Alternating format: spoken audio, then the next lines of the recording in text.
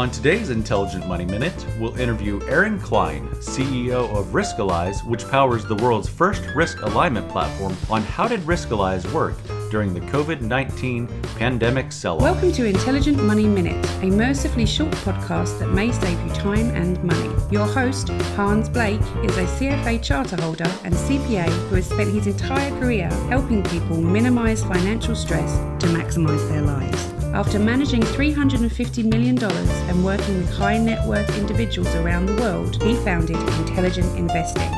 Time is money, so invest in every minute. Here is your host, Hans Blake. Welcome, Aaron Klein, to Intelligent Money Minute. We're so glad you could join us today. So great to be with you, Hans. All right. So with the recent COVID-19 pandemic, that's the most recent kind of big, call it black swan event that we've seen in the portfolios, and with Riskalyze being really tested here. How did Riskalyze kind of weather the storm as you kind of have reflected back on the numbers and everything?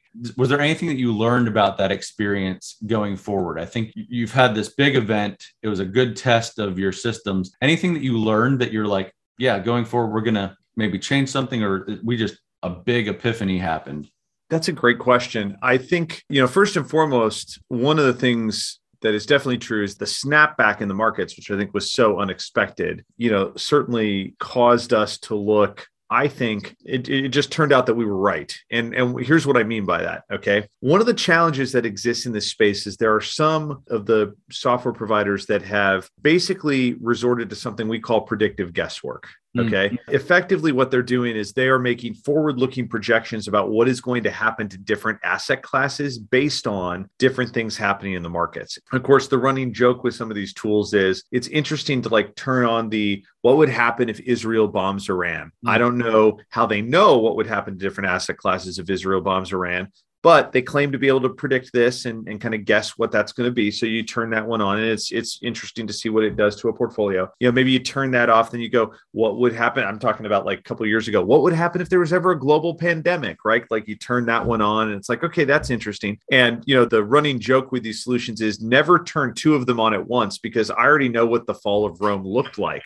Okay. So all this to say, it's pretty much guesswork. And, you look at the record that some of those predictive guesswork solutions created over the course of the pandemic. I mean, they were basically doing webinars telling people the markets are not going to recover until there's certainty on vaccinations, or the markets are not going to recover until, we get infections down to this level, or this is what's going to happen in the Chinese economy, and this is what's going to happen here. And almost none of those predictions turned out to be true. I mean, I would never have told you that we were going to have a 33-day snapback in the markets. Right. At that time, just to kind of put some context, we weren't sure what the death rate of this exactly. I 100%. During those scary weeks, I remember just talking to my wife thinking, if it is a 5% death rate, that's right. We have our financial things in order. I mean, that's right. That's right. We were all thinking like that. And I mean, we remember in those early days, we would be not willing to see other people outside, right? We would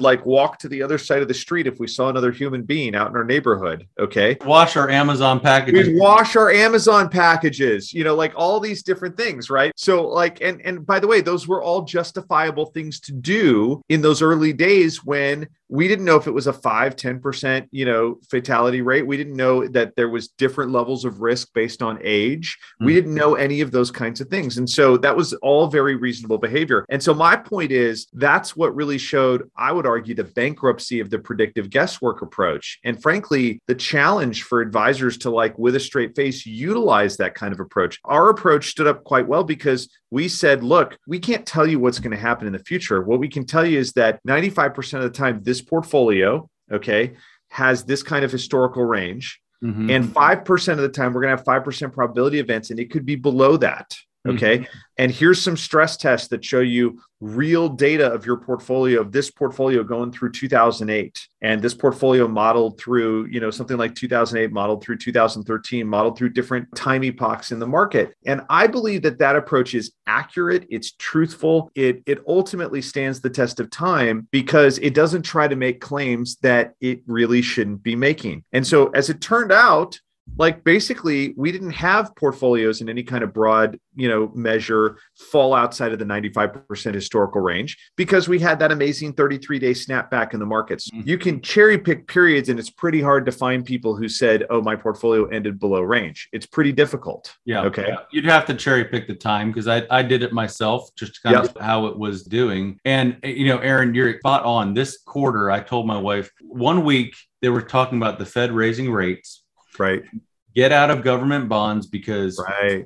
Feds raise the rates, your bonds right. are going to get hit. Okay. Right. If you listen to that and you got out of it or called your advisor to get out of it, the following week, Russia invades Ukraine. And the headline was government bonds hold up really well as people. And I thought that right there is why people need a financial advisor for accountability. Right. That right there is why people need a financial advisor for accountability and why that financial advisor needs to be equipped with tools that are not operating on predictive guesswork, because predictive guesswork in all candor is nothing more than conventional wisdom. Mm-hmm. It's just another word for conventional wisdom. And how many times in our recent history have we seen conventional wisdom turned to dust? Like it doesn't always work. And it doesn't even work most of the time recently. I'm with you 100%. And that's why we've always taken, it's an integrity thing for us. We believe in taking a data-driven approach to this. And by doing so, there have been some times that people will say, oh, it's too simplistic. And I go, simplistic, we've definitely tried to make it look very approachable and be very understandable. But there's some very deep methodology underneath the Riskalyze engine, but it is always married up to data. Mm-hmm. Not our guesses and not our qualitative thought processes, because, I just don't believe that that's the right way to make predictions to our clients. We shouldn't be doing it. I think both of our firms are like the duck on water, right? A lot is happening underneath the surface. That's right. And it can look real smooth on top, but through Intelligrations, through Riskalyze, there's a lot that goes under the hood, and our clients don't need to know all the details, right? That's right. They want us to take that financial stress. They want it to work. That's right. I appreciate that.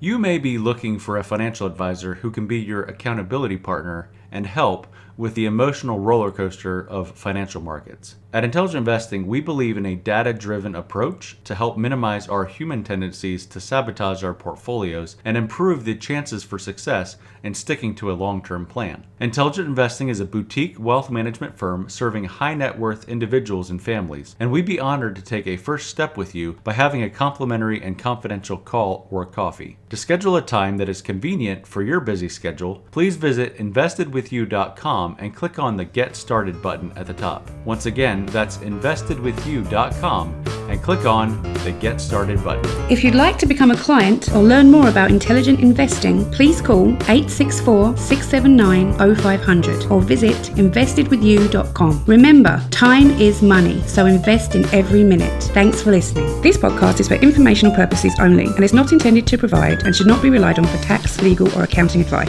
Copyright 2022, all rights reserved.